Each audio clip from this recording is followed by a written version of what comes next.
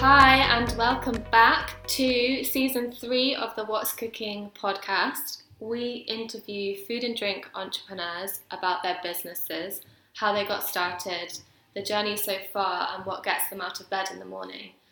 I'm Beth and I'm here with my co-host Kat, and we are so excited to bring you season 3. We've been working over the past couple of months and interviewing some really exciting guests, so can't wait to share them with you. Yeah. Sorry, I was just thinking about last night and I was like, should we talk about last night? Because that was really fun, and then I forgot where we were. We're really excited to introduce the first episode where we spoke to Annie and Jonny, who are founders of Spoon Cereals.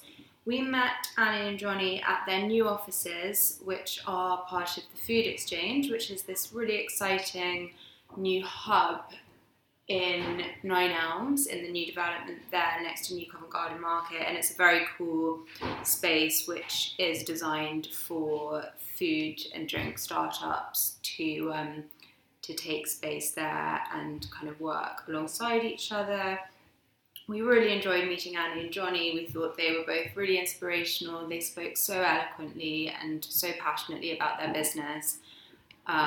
We were kind of blown away by their story, really, weren't we? Yeah, and their knowledge. They were just so switched on and knowledgeable.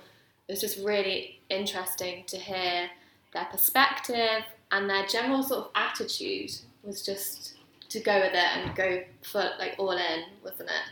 Yeah, exactly. No fear. Just if you don't ask, you don't get. If you don't try, you don't know. Yeah, it's really great to hear their story. And in the episode, we discussed their Seeders campaign, and we're delighted to tell you that they have funded. In fact, they've overfunded. So congratulations, guys. That is really amazing news. Yeah, huge achievement. Yeah. Okay, so we hope you enjoy the first episode. Here it is. Today we're talking to Annie and Jonny, co-founders of healthy breakfast brand Spoon Cereals, whose mission is to make breakfast better. Since their 2013 launch as London's first cereal pop-up, they have grown into a hugely successful challenger brand, with their granola and mueslis now stocked all over the country, from independents to Waitrose and Whole Foods. Hi guys. Hi. Hi, thanks for having us on. So tell us a little bit about your backgrounds. Did you have a role in food before Spoon? Neither of us had any involvement in FMCG. In terms of kind of my nearest relationship to food, I guess, in the working environment was in restaurants. So I just used to waitress at this amazing restaurant called Peach and Nurseries. Oh my gosh. By Sky. Amazing. Wow. And that really kind of opened my eyes to good quality produce and sustainability and all that kind of stuff. And also just such an amazing place to work. Doesn't really the dream. Doesn't really feel like work. Very relaxed. But my background's actually in advertising. I studied graphic design at uni and went on to do a master's in advertising and design, and then fell into the ad world as a creative, and I was working in a partnership with another girl. And typically the way it works is you have a copywriter and an art director. We were a bit of a hybrid team, and quite unique because it was all girl team, so normally you get a whole male team of creatives. That was kind of the Mad Men days, but nowadays it's kind of more female, which is great. And I really enjoyed it, but I guess we'll come on to this, but my real passion was also in food and specifically breakfast. I just had an obsession with breakfast. And I'm not really a morning person, so I guess that's why. It was my sort of reason to get up in the morning, because I just used to go to bed thinking about it, and that's how Spoon began, basically. Yeah, and like Annie, I had, in terms of being involved in the operational side of food, I had only experienced it through waiting tables after university in a ski resort, which was lovely. And that, was probably where, my love of food initially, the spark was lit. But I then spent about 15 years working in finance. And as part of that, I worked some crazy trading floor hours in various investment banks covering food businesses, food and drink businesses. But obviously these were the sort of the big bad boys of the food world, the Unilevers, the Nestlés, the Cadburys, as was. And I spent a lot of time advising pension funds and hedge funds whether or not to make investments in food and drink companies. And so that gave me some sort of insight into the whole fast-moving consumer goods world. But it was actually in 2007 that I stopped doing that, and I moved over to Amsterdam for a little bit of change in pace of life. I was still working in finance and investment, but a totally different pace to working on the trading floor of a bank and researching stocks and getting up at 5:30 in the morning. So it was when I came back from Amsterdam that actually I met Annie, and we met because my girlfriend at the time and now wife is Annie's sister, and we had been introduced at various. The first time we met was actually at a brunch for your birthday, I think. Someone's birthday, Yeah. Not yours. No, I don't Right. think it was. My memory is not correct then. But we'd been seen each other at various family events, and I always knew that I wanted to do something outside of finance and in food. And I remember my mother taking us to Chinese restaurants when we were super young in Soho. There's a place called the New World, which actually really sadly has just closed down, and it was one of the few places in London where you can get trolley dim sum service, sort of Hong Kong style. And myself and my three sisters got taken there by our mum from like age 8. And I had always thought, this is something that's ripe for, a little bit, applying a little bit of class to it, a little bit poshed up. And then lo and behold, having had that thought and idea for however many years, then Hakkasan comes along, and various other incarnations.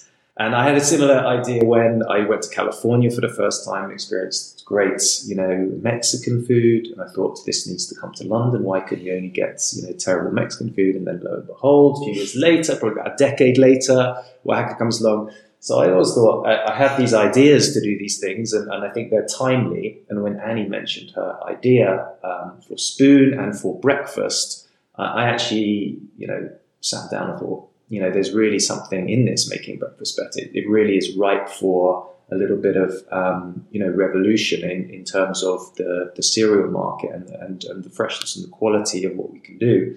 So it just struck me as a really fantastic idea. And so when I moved back to Amsterdam, I had nothing to do because I'd quit my job. It was just natural that we kicked off a little bit of a side project and sort of saw how it went. That's great. Yeah. You go. Okay. I was going to say, you started in 2013? Correct. Is that right? Yes. What was the market looking like then? Because now we've got a range of products, lots of different styles, but what was it looking like back then? In terms of the cereal market? Yeah, in terms of breakfast. On the go. It wasn't as... Nowadays, you've got a lot of people that have started making granola themselves at home and realised, oh, this tastes really good. I'm going to make a product out of it. And that's what we realised kind of ahead of the curve, I think. So at that time, it was still your high-end granolas and mueslis were the likes of Dorset cereals. Those were, I used to buy Dorset cereals and, used to really enjoy it. But we felt like there was room for another kind of younger granola brand to come in and shake up the category a bit. So yeah, I guess at that stage it was Dorset. It was Rude Health was just about kind of making waves as well.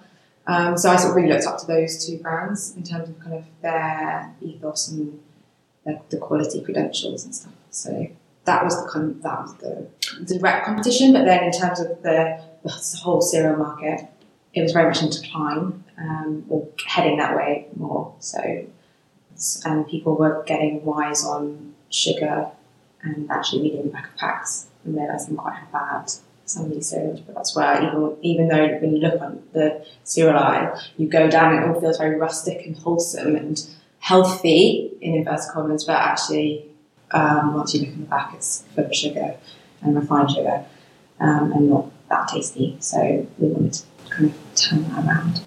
But it was, I mean, we've ended up with, the products that we have now 5 years later, almost 5 years later. But it wasn't actually the original plan to sell boxes off shelves of retailers. And the original plan was to, have a little cafe and actually do breakfast a little bit differently from a site. And so that's the sort of spirit that we started out in. And our first sort of adventure was at Barnes Food Fair. And we had a granola recipe, a basic granola recipe that we made up in combination of my flat in Notting Hill at the time and Annie's parents' place in Fulham. And we spent a lot of time cooking and shoveling trays in and out of very small ovens. But the idea was really to have a sort of pick and mix type arrangement, really. So we had loads of great, grains and then some seeds and nuts and fruits that people could make their own mueslis and make their own granolas from our base. And then, you could supplement that with some great yogurts. We were flavouring yogurts at the time, and you'd made some great compotes up, and we had some, really nice toppings to go with that. And the idea was a fresh pot.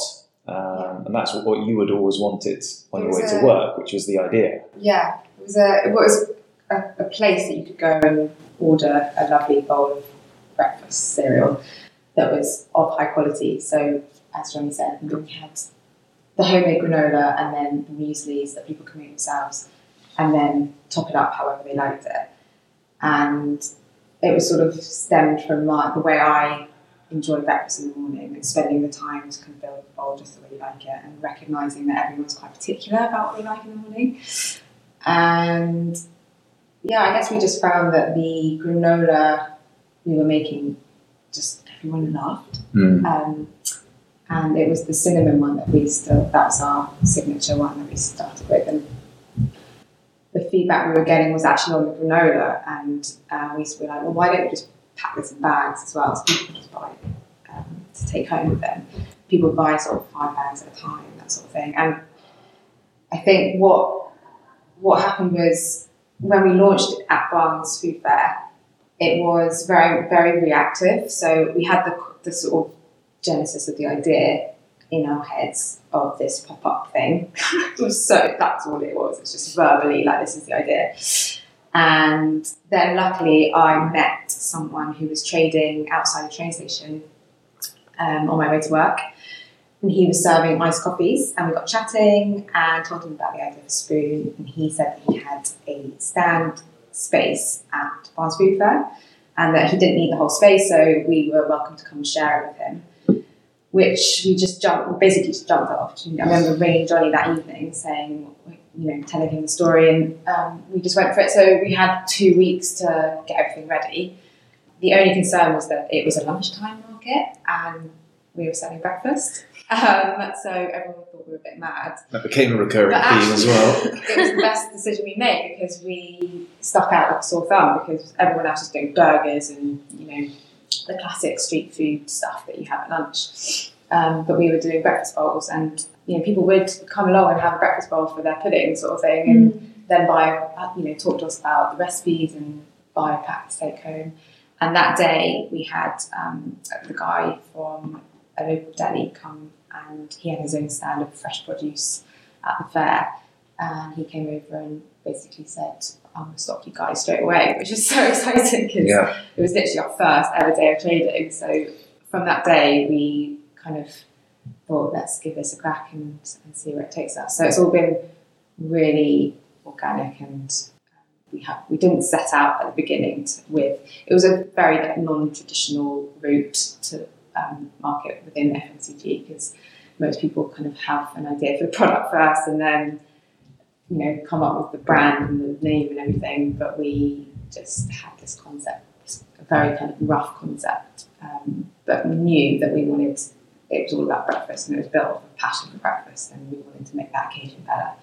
So it's taken us a couple of years to kind of mould the brand and the product and make sure it's exactly the way we want it to be and what our consumers are looking for. So, yeah, that's kind of... Yeah, and it's, I mean, I think like all of these, things that you take on in your life, that something that is a side project and a hobby that is coming from a good place, you're doing it for the right reasons. And it really was, just a passion project for us over the first few months. You were still working full time, and I was trying to find my feet back in London, didn't really know what I was doing. And so, it tells you a lot if you're willing to put time and effort into something, even though you're not getting any reward or there is no real end game or plan.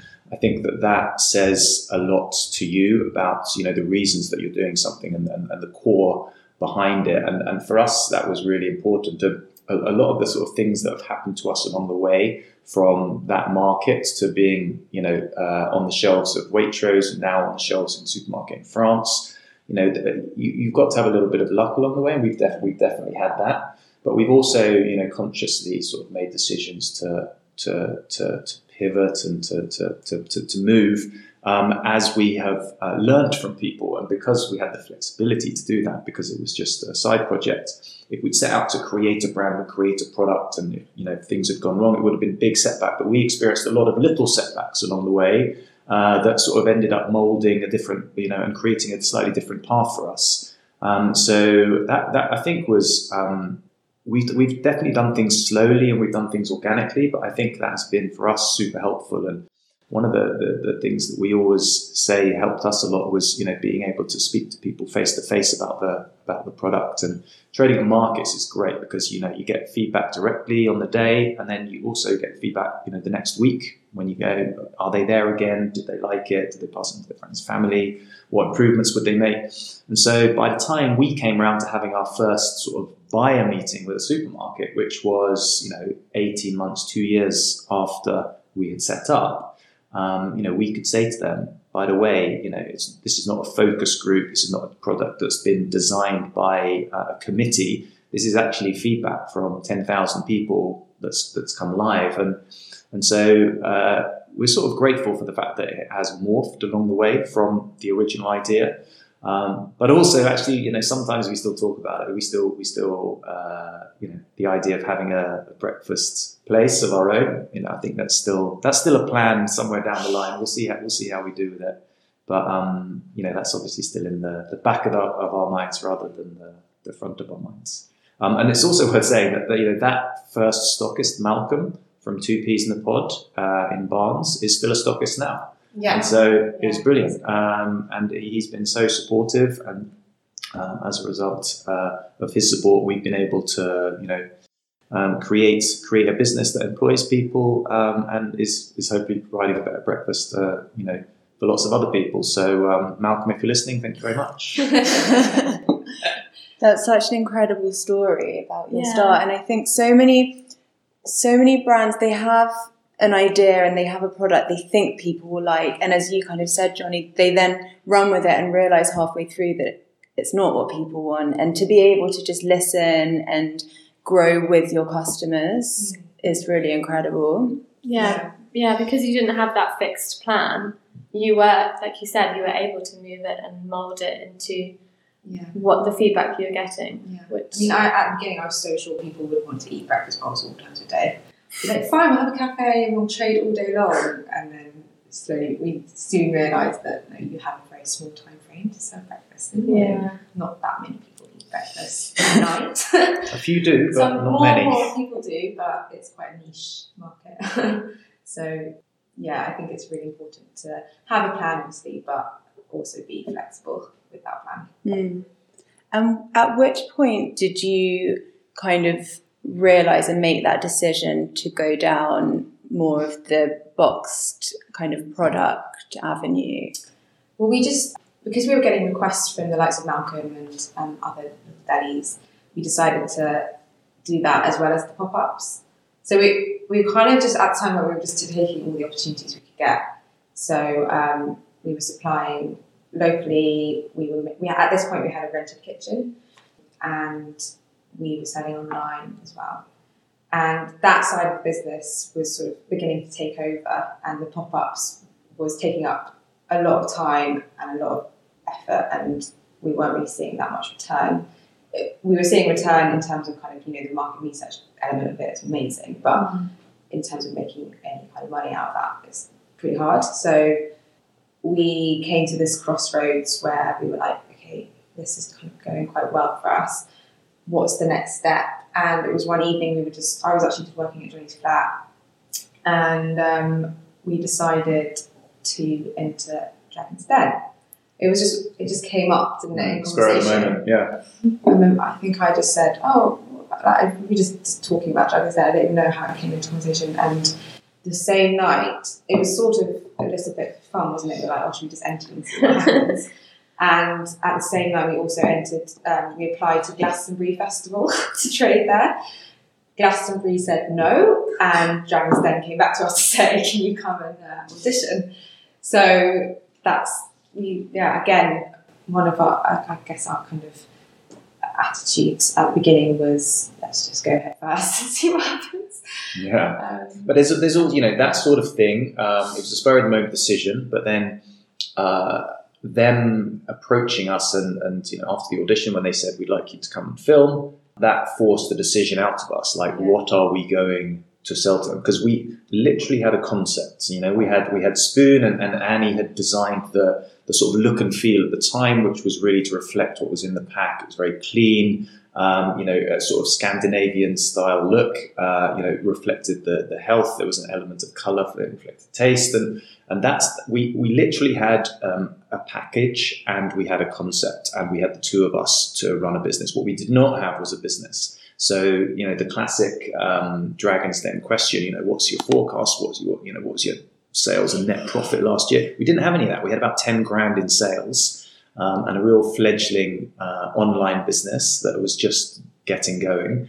And so we sort of at that point made the decision to start looking quite seriously at, getting into the retail market. So we pitched to them, the two of us to run the business, the two of us to develop it, and the dragons that eventually became Peter Jones and Deborah Meaden to help us open a few doors. And luckily enough for us, the backgrounds that we've described to you guys in creative side and the investment side, I think appealed to them quite a lot. And the fact that we were able to demonstrate to them that we were committed to it. We were both working full time on it.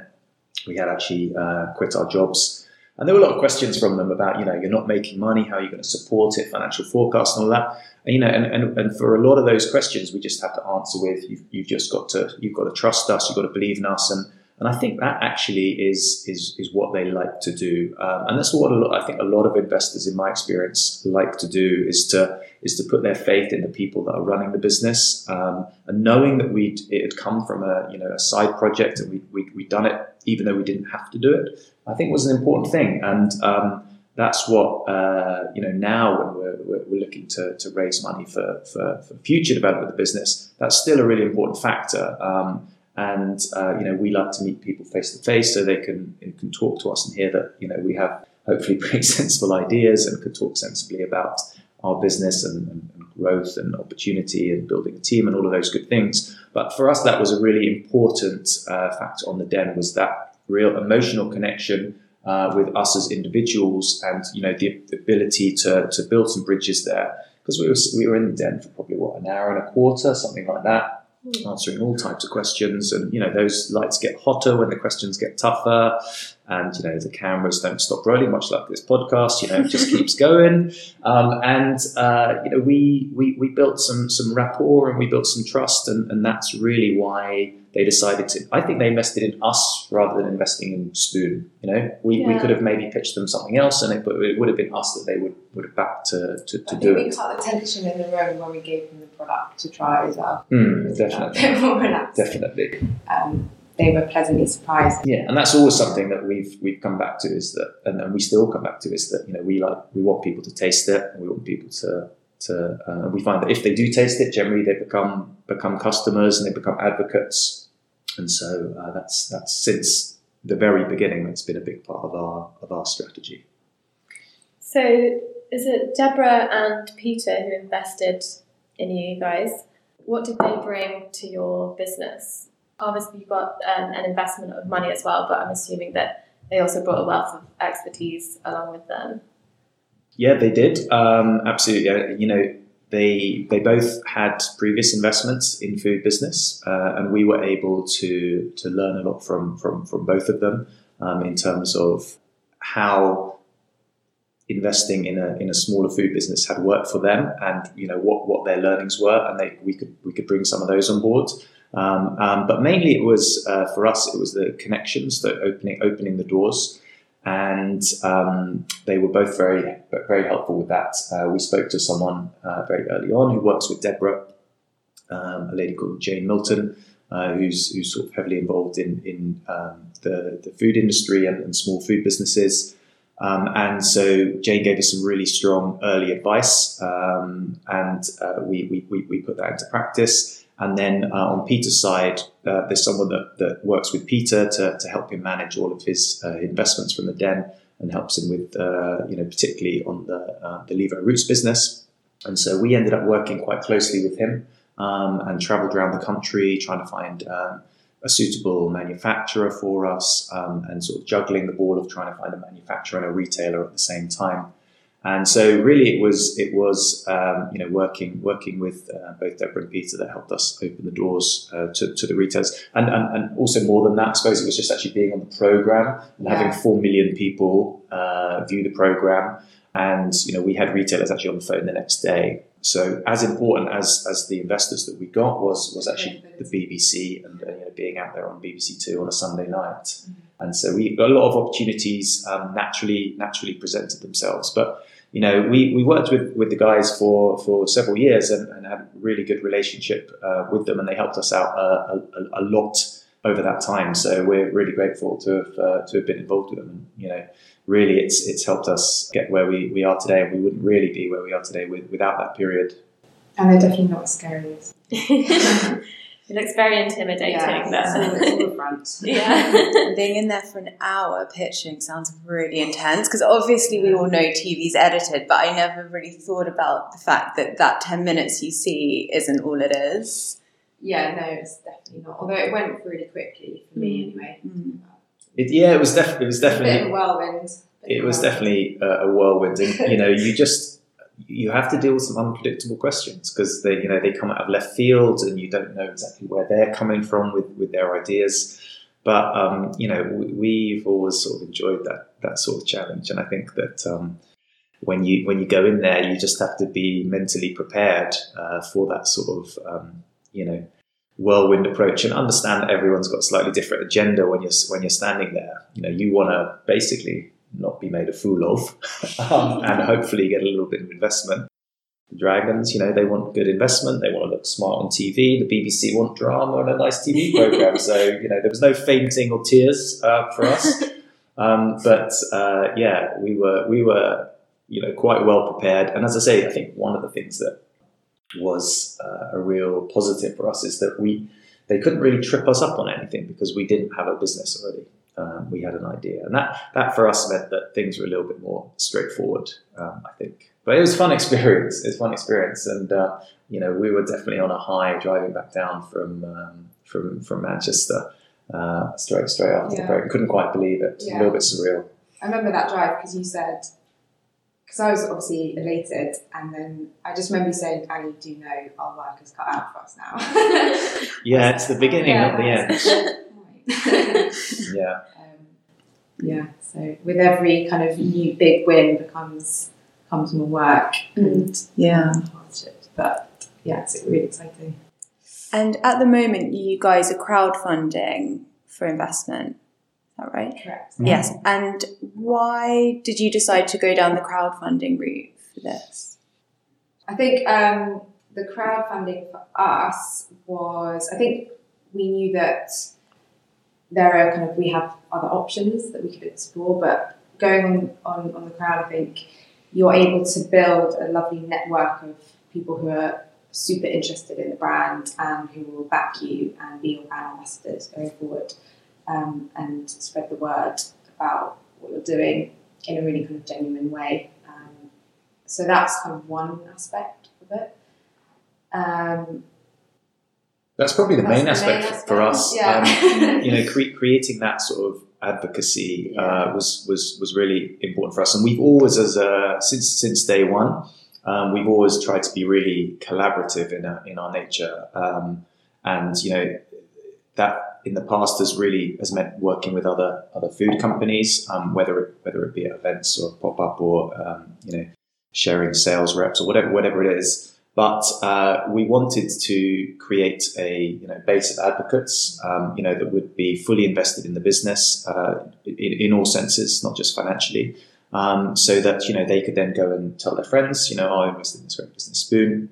And so that's really what it's about for us. It's not about the £50,000 investors; it's about the £10 investors, and really having people buy into what you're doing. The ethos of your business, the products that you're creating, and we take a similar approach, to what we do with our retail customers as well. And we really want to go into the shops and help the staff understand what we're about as a business, and the benefits of our products versus the other products that are on shelf. And if you can get as many people as possible, both from the end customer, but also the guys that are working in the stores, from stacking the shelves to whatever. I mean, it comes down to little simple things like on our cases we put this is shelf stacking fuel. So that's just a little nod to the guys that are doing the work, putting the cases on the shelf, who might be forgotten otherwise. And I think that we always try to keep in mind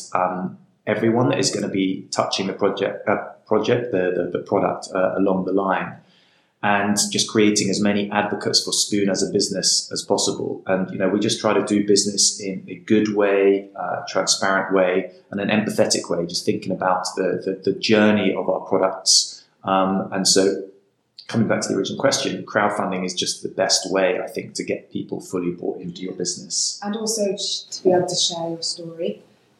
It's very hard to share your story just on packaging. If you're walking down cereal aisle and you see Spoon, you've never heard of it before, there's very little space to share everything that we're telling you now.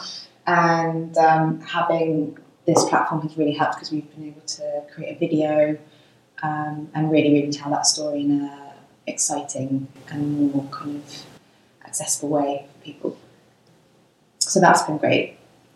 Absolutely. So it's good for kind of just spreading the word and getting your messaging out there as well. Yeah, and it does. It really makes sense with the way you've run your business from the beginning. I watched the video. It's really cool. It's good. Did you watch it? Yeah, I did. I just like the way you described it. And it is so true. Once you've met the founders, or you've talked to someone who's sampling it and they're really passionate about the product, you're so much more invested in the product, and you're more likely to share it with somebody. And having someone invest in £20, it's just really showing their support more than anything, that they believe in you and the product. And that means a lot. It really means a lot to us. And the more people that we can create that. We can't create people, obviously, but the more people we can tell about our story, the more people we can get telling our story. Really, we want to create that sort of buzz around what we're doing by getting people talking about the story. That emotional connection with the people that are buying the product, because more and more people want that it's not just fuel anymore; it's that kind of experience that you get with a brand, and when you eat it, you want people to feel really, really good in the morning, and hopefully we're trying to do that through, trying to explore every different touch point, and utilising every platform that we can with the limited budget that we have, and that starts with packaging, but then there's also other ways of doing that through things like seeders, through things like digital media, and lots of different things, but it's just about kind of really trying to capture people's imaginations, I guess. Yeah. We should talk about the product more. Yeah, so you have 3 granolas and 2, then recently, quite recently, 2 mueslis. Is that right? Yes. Absolutely. So tell us about the process of the granola. You started with that, and then introducing the muesli, and what is it about that makes it so special? Yeah, sure. So when we first started, it was just a case of experimenting with different recipes that we had. Some given to us by friends. We've kind of done a bit of research online, and we were also getting all of our ingredients from a local wholesaler, and just experimenting with all the different grains, all the different kind of nuts, different sweeteners, different oils. Essentially, the process of making granola is really, really simple. So you have the kind of dry ingredients, and then you have the wet ingredients, and you mix them together, and then you put them in the oven for 40 minutes, turn it halfway. And I think we rested on, if we're going to talk about wet ingredients, I think we tried loads of different oils and sweeteners and sugars and stuff, but we kind of landed on maple syrup because we felt like it had that amazing, luxurious, rich flavour, and no other granola brands on supermarket shelves were using maple syrup, just because it is a very high quality, quite expensive ingredient. So you'd find a lot of the granolas would have kind of lots of cheap fillers in them. So that's kind of why we chose maple syrup, just for the taste. Also, Jonny's uncle has his own maple syrup farm in Canada, so we kind of felt like it was a bit of a homage to him. And yeah, I guess that was the kind of the base template of the granola recipes, and then it was just a case of experimenting with different flavors. So we've now got 3 granolas in the range, which is a dark chocolate, cherry bomb, and cinnamon and pecan. And they're all kind of ideas taken from, I guess, sort of classic flavours, but then we've been like, how can we make them a little bit more exciting? So the cherry one has, cherry, you don't typically see that in the granola. We've also got some nutmeg in there. And then in the dark chocolate, that was inspired by a mud chocolate cake. Mud and lime. No, what was it? Yeah, chocolate and lime mud cake, sorry. And so we've got a bit of lime in there, and it really cuts through the dark 70% chocolate that we use, and cacao nibs.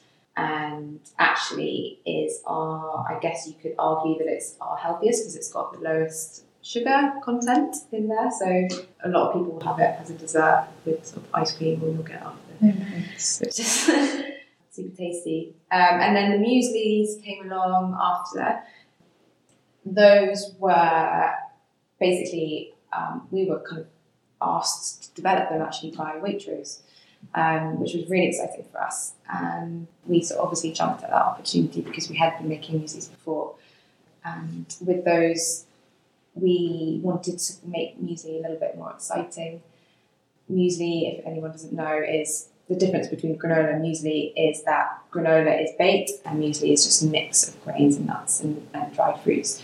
So in order to make it a little bit more exciting, we've used ingredients like beetroot powder in our berry fix one, which makes milk go a bright pink colour, lots of freeze-dried berries and dates, and then some more interesting grains like puffed quinoa, some toasted buckwheat, that kind of thing. And then in the nutty one, we use some turmeric and cinnamon just to kind of bring out the flavour, but then also we didn't want to, I think because muesli can sometimes taste quite bland if you don't put any, because there's no sweetener in there or sugar, there's quite often a lot of dried fruit to sort of bring out the flavour, but we purposely did not want to put too much in there because it's a bit of a bugbear that I think a lot of people have, is picking out their raisins and dried fruit. So that's why we kind of try to experiment with different, more interesting, natural, sweet flavours. They sound delicious. The lime in the chocolate is great. I remember first trying it and thought this is so I think it's quite weird for people to get to grips with if you say chocolate and lime, but once you try it, you realise it's actually really works so well. Yeah. We used to have a different flavour, peanut and apple and peanut, I should say. Okay. That was absolutely delicious, but we wanted to create something that was a little bit that was going to essentially chime a little bit more with what people were asking for. It was a little bit. We got a really strong response from the people that bought it, but I think that certain elements of that particular product didn't chime so well with people, like the whole peanuts. That we use whole peanuts, which people, I guess didn't like as much. And it's funny that it was always funny to me that people were willing to accept peanuts in butter form, but not so much in whole form. And I think for me it's absolutely a fantastic product and my favourite of the granolas that we have created. But we decided to move on to a fruity granola because I think it will actually just resonate with more people, and just appeal to a slightly broader audience than we had for the apple and peanut. And yeah, of course, as with all of these things, as soon as you stop doing something, then You have your hardcore fans. you have the fans saying, Where's it gone? "Where has it gone? I need my fix." It was highly commended by Michelle Reed Jr. as well. He's Wow. big into his cereal, and it's always, whenever we speak to people, I think it's one of those, because it sounds quite strange, like apple and peanut granola. It's not been done before. Maybe it's a perception thing if you haven't tried it. Yeah. I think that was one of the Yeah. conclusions that we came to. It comes back to what you were And it saying comes back earlier, to how actually. the packaging is, and Exactly. Yeah. getting people to pick it off the shelf in the first place, because it could be the most amazing product, but if it doesn't look good on the shelf, then Mm. people are not going to buy it. So And do you guys still do any sampling in stores?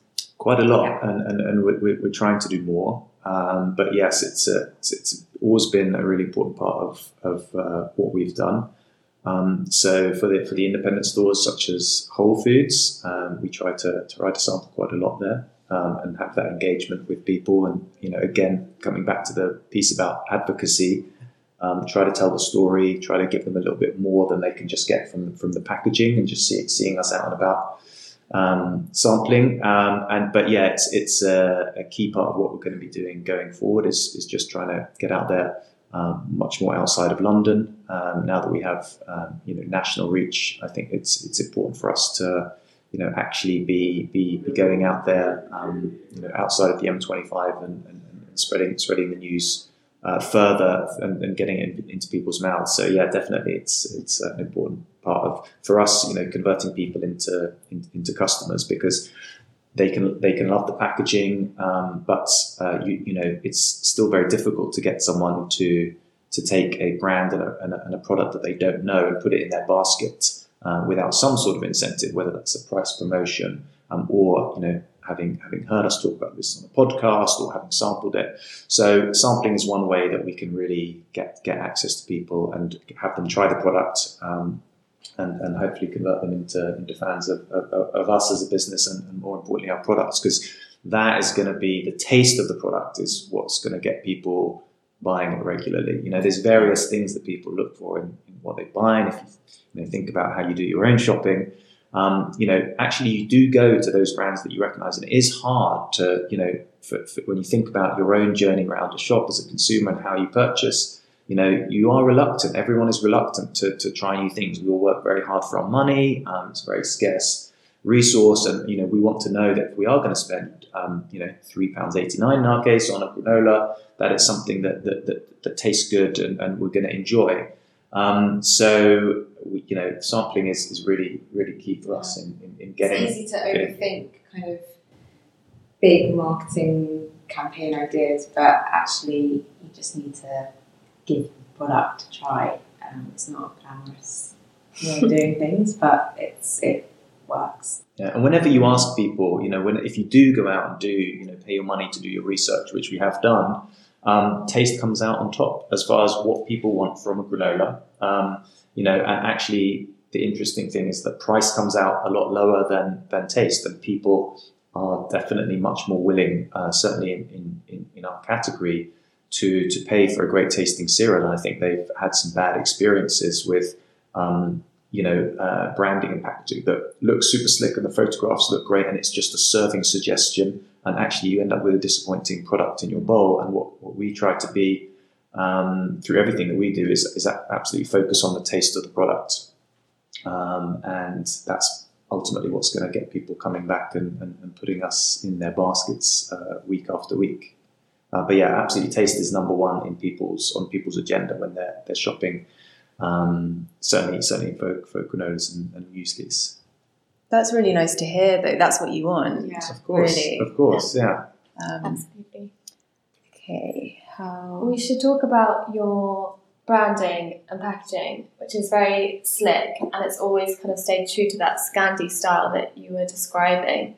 But your background is in design, so is it your influence on the... Yeah, so at the very beginning it was just coming up with a name, and we knew we wanted something quite catchy and something that wasn't too cliched or literal. So spoon was just quite a nice, friendly, random word that sounded fun and obviously hints to eating a bowl of cereal with a spoon.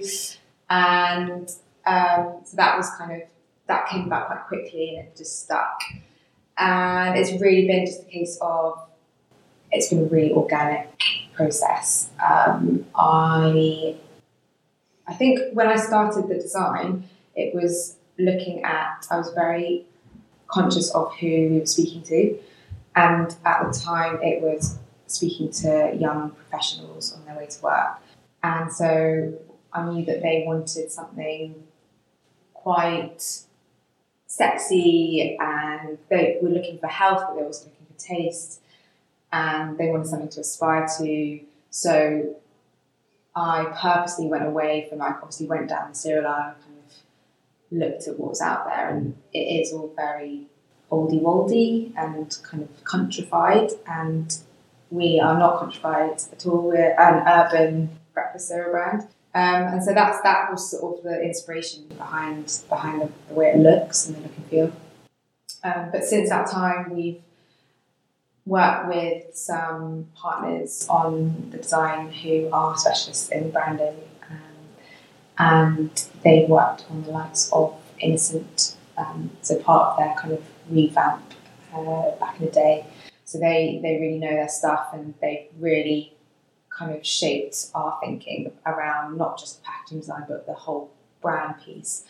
And it's been a really lovely partnership because they come from a big agency background and they've now got their own thing going on, so they are very invested in us, and it's just been really refreshing, hasn't it, to be able to work with people who are kind of super talented, and they kind of really understand where we're coming from. And I think it's been a really good relationship in terms of my understanding of kind of the design and branding, which I think a lot of branding agencies struggle with, working with clients who don't really get branding and place less importance in it. And I think that's really helped the relationship. We've got that mutual kind of understanding of how important it is. But I mean, Annie, you always do yourself down on this. But basically, I mean, a big part of our success has been like the look of packaging from day one, and working with Darren and Natalie, who we do now work with, is a really recent thing for us. That's in the last 6 months. But Annie, we did everything in house. All the design was done by Annie in house for the first few years. And again, that's part of the story. And again, it's a nice thing to be able to say. And Annie should take all the credit for that. And yes, we're now sort of getting some nice iterations on the thinking, and some it's always good to obviously have more people have a look at it to get their advice and help and take. But the credit for designing the sort of clean look with a splash of colour is Annie's, and I think that was a big part of us getting on the shelves in the first place, because we have looked really different, as Annie said, to those sort of dull greens and browns that sort of hark back to the farm. And it's been for our ability to bring new customers to the retailers, because we are bringing a younger generation of people who are interested in cereal again. Because we talked a little bit earlier about the fact that cereals as a whole, the big box cereal, the family cereals, is in decline, and which is why you've seen such a rapid rise of the big guys trying to get into granola and porridge and muesli. But in a what we think is quite an inauthentic way, and they're trying to leverage the Shreddies brand and leverage other the brands that they have, Cocoa Puffs brand, into granola, whereas actually we've come from a very authentic, and it's very transparent, the journey that we've had. And so coming back to the point about packaging, the reflection of the packaging, what we're trying to achieve, the taste and the health and the simplicity of what we're doing is actually bringing in a whole new, younger generation of customers for the retailers. So it's been a big, important part of our story to them, is that, it's not the same old customers down the cereal aisle. It's actually people who are willing to spend a little bit more to have taste. And, they are much more discerning about what they spend, but they are willing to spend that much. And by the way, they're not just doing that for cereal. When they buy our product, we talk about building a bowl, and that is not just from a health aspect, but just from creating a nice, interesting breakfast and tasty breakfast. So by the way, when people buy Spoon, they're also buying more blueberries, more strawberries. They're buying a bit of honey or maple syrup to pour on top of it. They're buying the more expensive yogurt rather than just your plain milk, and maybe some seeds and stuff to go on top. So actually, the story is we're bringing new customers into your aisles, younger customers, people who do have more money to spend as well, and they're not just spending it in cereal aisle, they're spending it all over the shop. So that's a really nice message for a retailer to hear. And it's not just the cereal buyer and the cereal aisle that benefits from having us on the shelves. And the packaging has been a big part of telling that story. And originally it was about the simplicity and the health and taste. And now it's also about the builder bowls that we put on the side of our packs. The sort of classics of serving suggestion. And it comes back to, again, the collaborative way in which we work. We suggest that, this is how to eat it. Yeah, it's really nice to see as well the Spoon consumer, the way they enjoy it. And it is a younger consumer. And what we hope that will happen and is happening is that, they're spending the time to build their bowl. And, they're posting on Instagram, and we've got all these health influencers that are, creating all these incredible breakfast bowls. But then that message is kind of creeping into the older generations now. And you see, younger students, for example, going home and asking their mum to pick up a pack from Waitrose because they want to, and then they're getting their parents into it and grandparents. And so it's kind of, the brand speaks to a millennial generation, but, it's everyone eats breakfast, and we want everyone to find breakfast exciting again and not be so stuck in a rut. And the kind of more traditional way of having it at home with just a splash of milk is, we think, kind of, there's a time and place, don't get me wrong, but you can be very creative in the morning. We just want to get people excited about it. That's so interesting. I found what you guys are saying about how it brings in, customers into other parts of the supermarket. I'd never really thought of that, and that's really amazing, actually, that you can do that with your product and kind of pitching it a certain way. And suggesting that variation as well. So that you're not having the same thing every morning, that you can easily vary it without spending too much time on creating your breakfast. Yeah. It feels like you've created something that's really interesting and tasty, but it's also really easy to do. So it's kind of a win-win. You don't have to spend too much time on doing it, but it's just that little moment in the morning, it's just, I get up a little bit earlier just to have that downtime and enjoy my breakfast. And it's just one of those really simple pleasures that I personally get really excited about, and hope that other people will, because it's, it just makes you feel really good. It's like that whole kind of, it's simple yet tasty and healthy, and it just really sets you up for the day.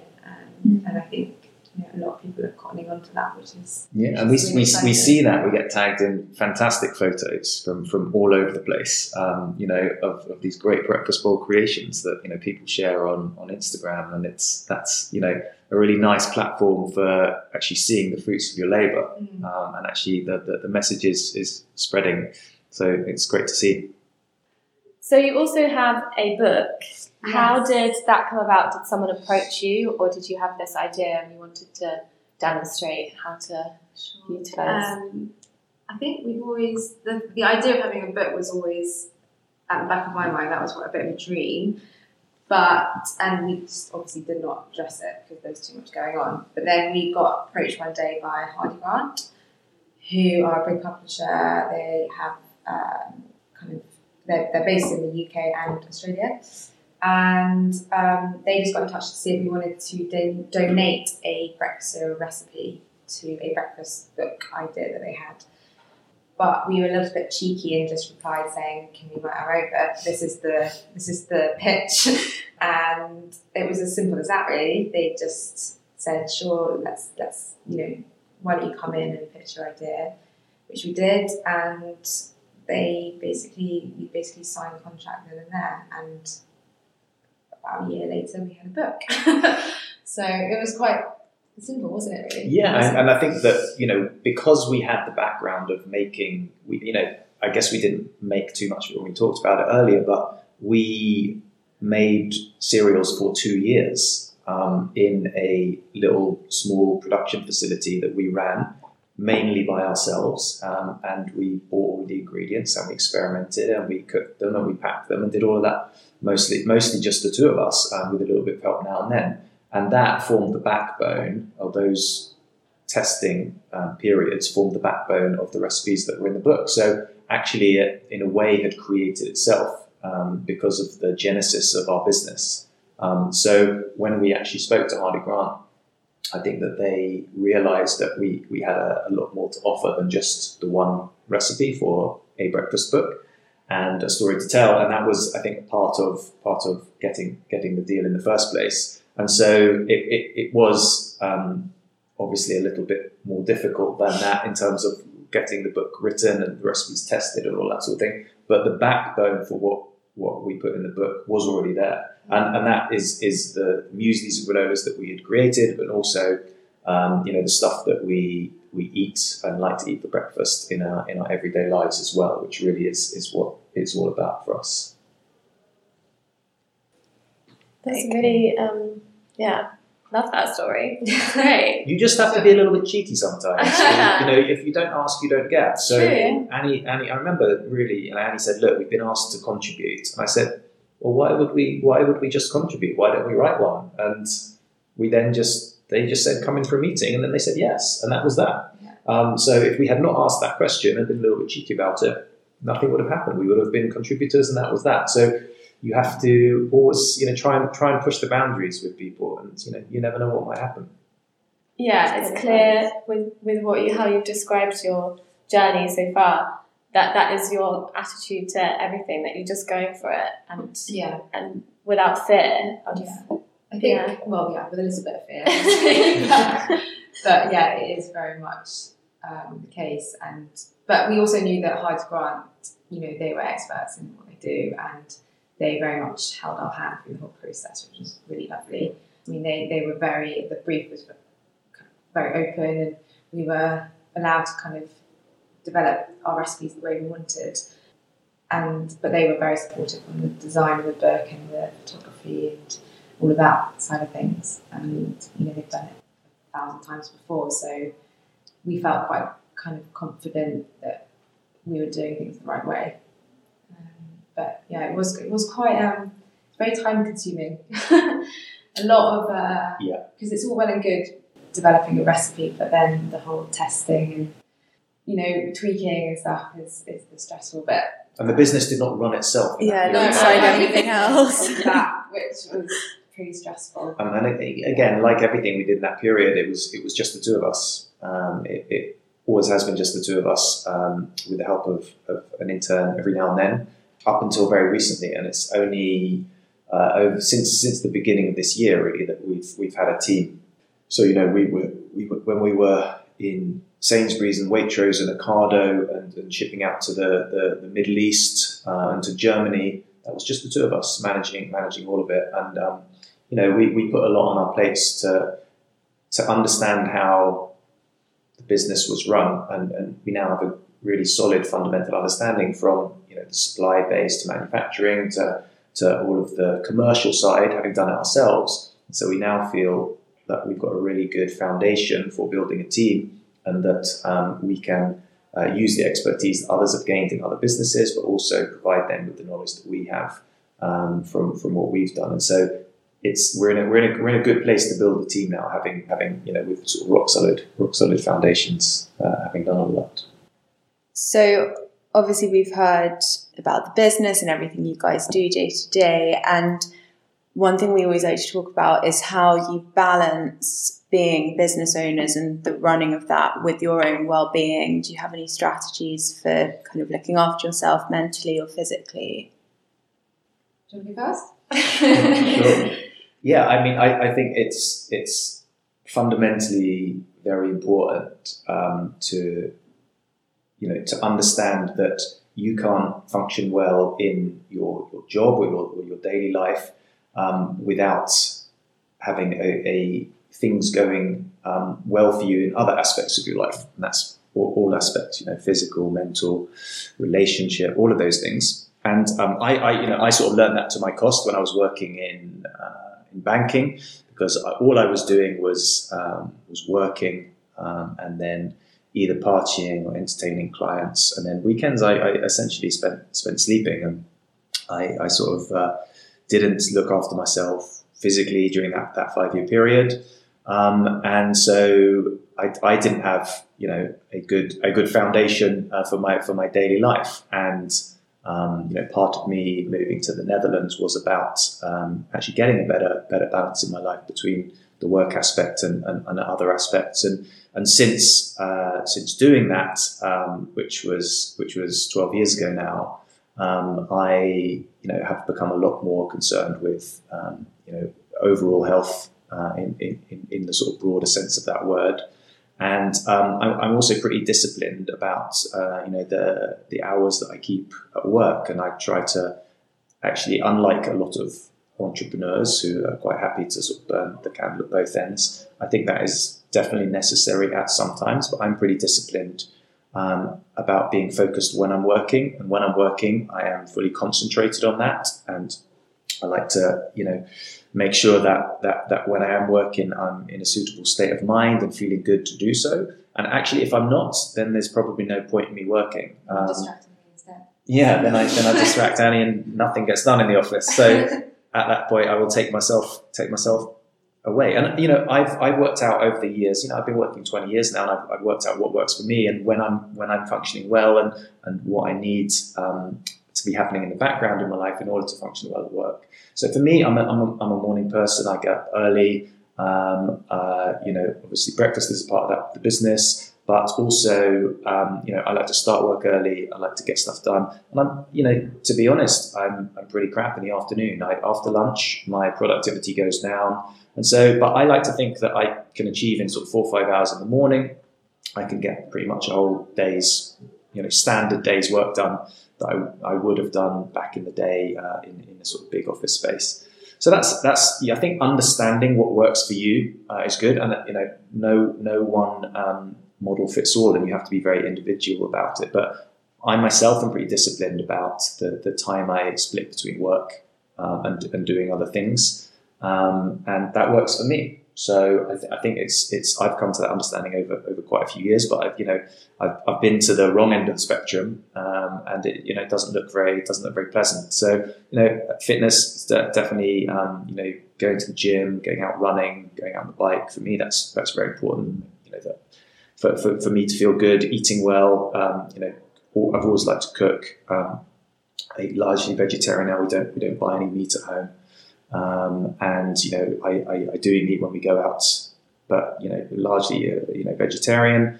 And I think that again has been part of me feeling better to work. And if you can have more energy in your work time because you're feeling good and you've got that concentrated period where you are working, then I think you're going to be very productive and good things happen. So that's my own personal strategy, and I think, but it's very much each to his own on that front.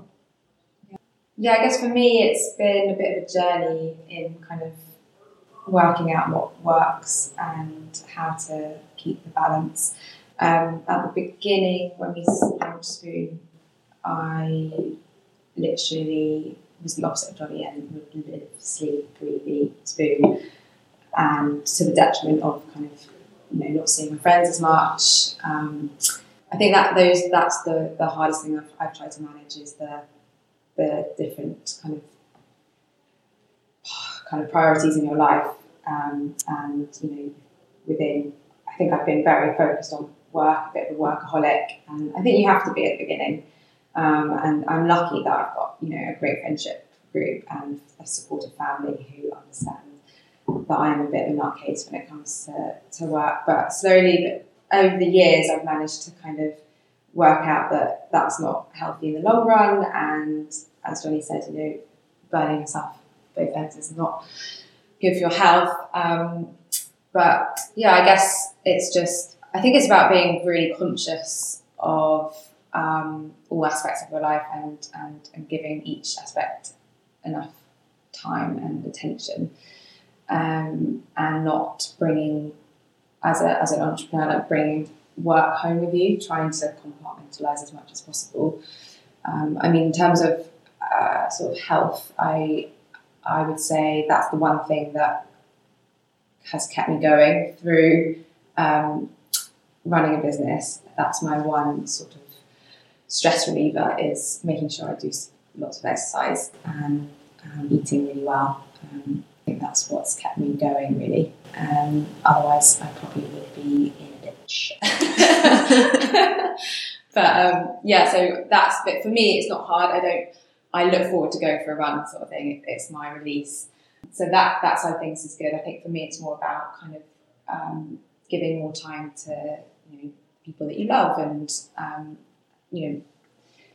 I think it's because Spoon is my baby, and it is like having a baby, basically. Not that I've had one, so I don't know. So it's probably a lot harder to have a baby than running a business. But I have actually seen that, because my sister's just given birth, and it looks impossible. So I don't know how she does it. I guess it's just that whole learning as you go, and just being having that self-awareness of kind of how to set your priorities straight and working smart. What's lovely now is that there's inspiration from loads of different people that you can get. I think for me, anyway, podcasts are a big part of that. Listening to how other people do things, and there's certain people that you regularly turn to get inspiration from, and I love a self-help book as well. Yeah, absolutely. But and I think that I'm unashamedly take advice and just copy how other people do things. Tim Ferriss, reading the 4-Hour Work Week and getting into understanding Tim Ferriss and all his various life hacks, and I love that guy for how he's made me change my thinking about myself. Other people like sort of Dave Hyatt at the Do Lectures and Hyatt Denham, and then Mark Shaler, who's a co-founder of Do Lectures. Those guys are just constantly inspirational, constantly putting out inspirational newsletters, make you think in a different way across all aspects of your life, run great courses. And so the inspiration, when I started work, there was, even no email, and now you can just get inspiration from multiple sources. And that's just, I love that. I love it. I think it's good to be flexible and not have, I don't have like a set philosophy for working and life in general. I think, you go through, it's very much, you go through phases in life, I always find. And when you reflect, you're like, oh, that was the phase when I was like super into getting up at 5 a.m. every morning, going to yoga classes. And then I think it's just about listening to what your body wants and needs. And sometimes you want to test your body and sign up to a half marathon or something like that. Other times it's about just relaxing and spending time with your friends and not worrying about eating that well. You can treat yourself every now and again. It's just I guess don't be too strict on yourself is the answer to that. And something that I'm trying to teach myself to do as well. Sometimes easier said than done, yes. Isn't it? But really good advice. Definitely. And so just to finish off quickly, what's next for Spoon? Lots going on. Team is obviously evolving and changing, growing, which is fantastic.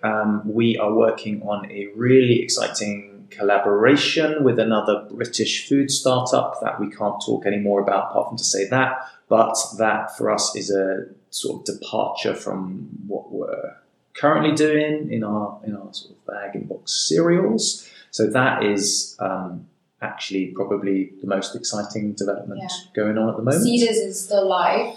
We're Absolutely. nearly at our target, so if anyone, I don't know when this goes out, so hopefully we will be funded by the time it goes out, but Well, check it out and see. check it out. Hopefully we'll be funded by that point.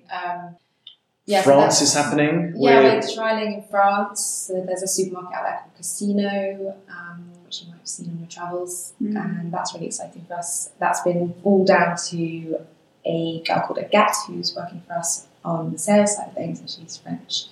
So she comes from a bakery in France called Michel and Augustine.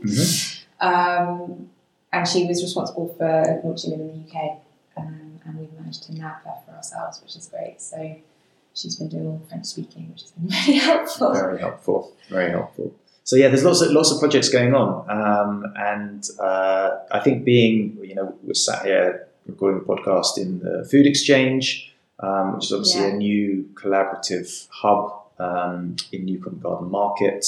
So the building's not yet full, but there's lots of really great businesses in here already. And I think that, as the building fills up and more, young food and drink startup brands of various sizes and guises come in, I think it's going to be, it's really exciting to see how this particular space develops as a hub for ideas.